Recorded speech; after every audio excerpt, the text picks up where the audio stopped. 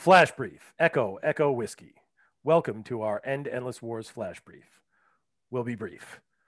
Today's End Endless War Brief is in honor of Sergeant Ian Tawney of the United States Marines. He was a 25-year-old son of Dallas, Oregon.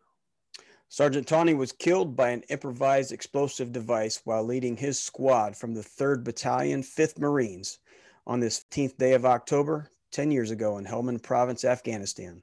I'm Ray Hoskins. And I'm John Burns, and this is Echo, Echo Whiskey. 10 years ago, the war was raging in its 9th year.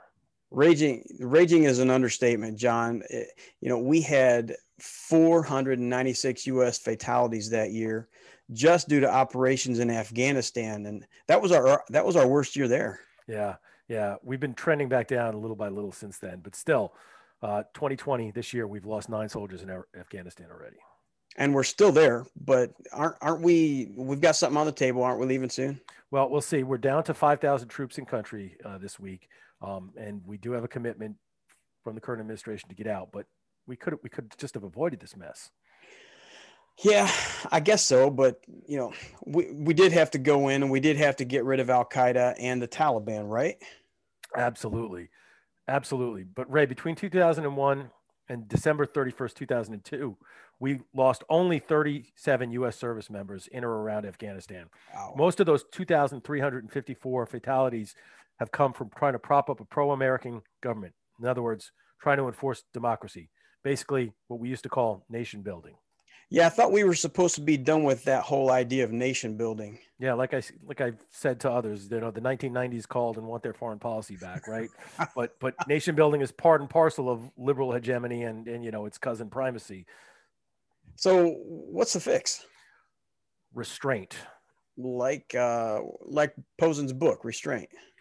Absolutely correct. So next week, we're going to start laying out Posen's, quote, case for restraint. That is his best arguments for the alternative to liberal hegemony. So you mean those same old policies that just keep getting us involved in these god-awful endless wars? That is liberal hegemony, correct. And one thing to note is that while restraint as a concept would keep us from mistakes like a 20-year war in Central Asia, the policy does fully account for threats to the balance of power around the world, particularly in Europe and in Asia, and for other threats to U.S. safety, like rising powers, like nuclear weapons, like terrorists. So it's not pacifism. Do you see me supporting pacifism, Ray? I'm not a pacifist, are you? I do not. I've never met a Marine that supported pacifism, actually. So I look forward to digging deeper into this next week. Hey, everybody. Hope everybody has a great weekend. And vote. Everybody vote for Echo, Echo Whiskey. John Burns, out. And on behalf of Concerned Veterans for America, I'm Ray Hoskins, out.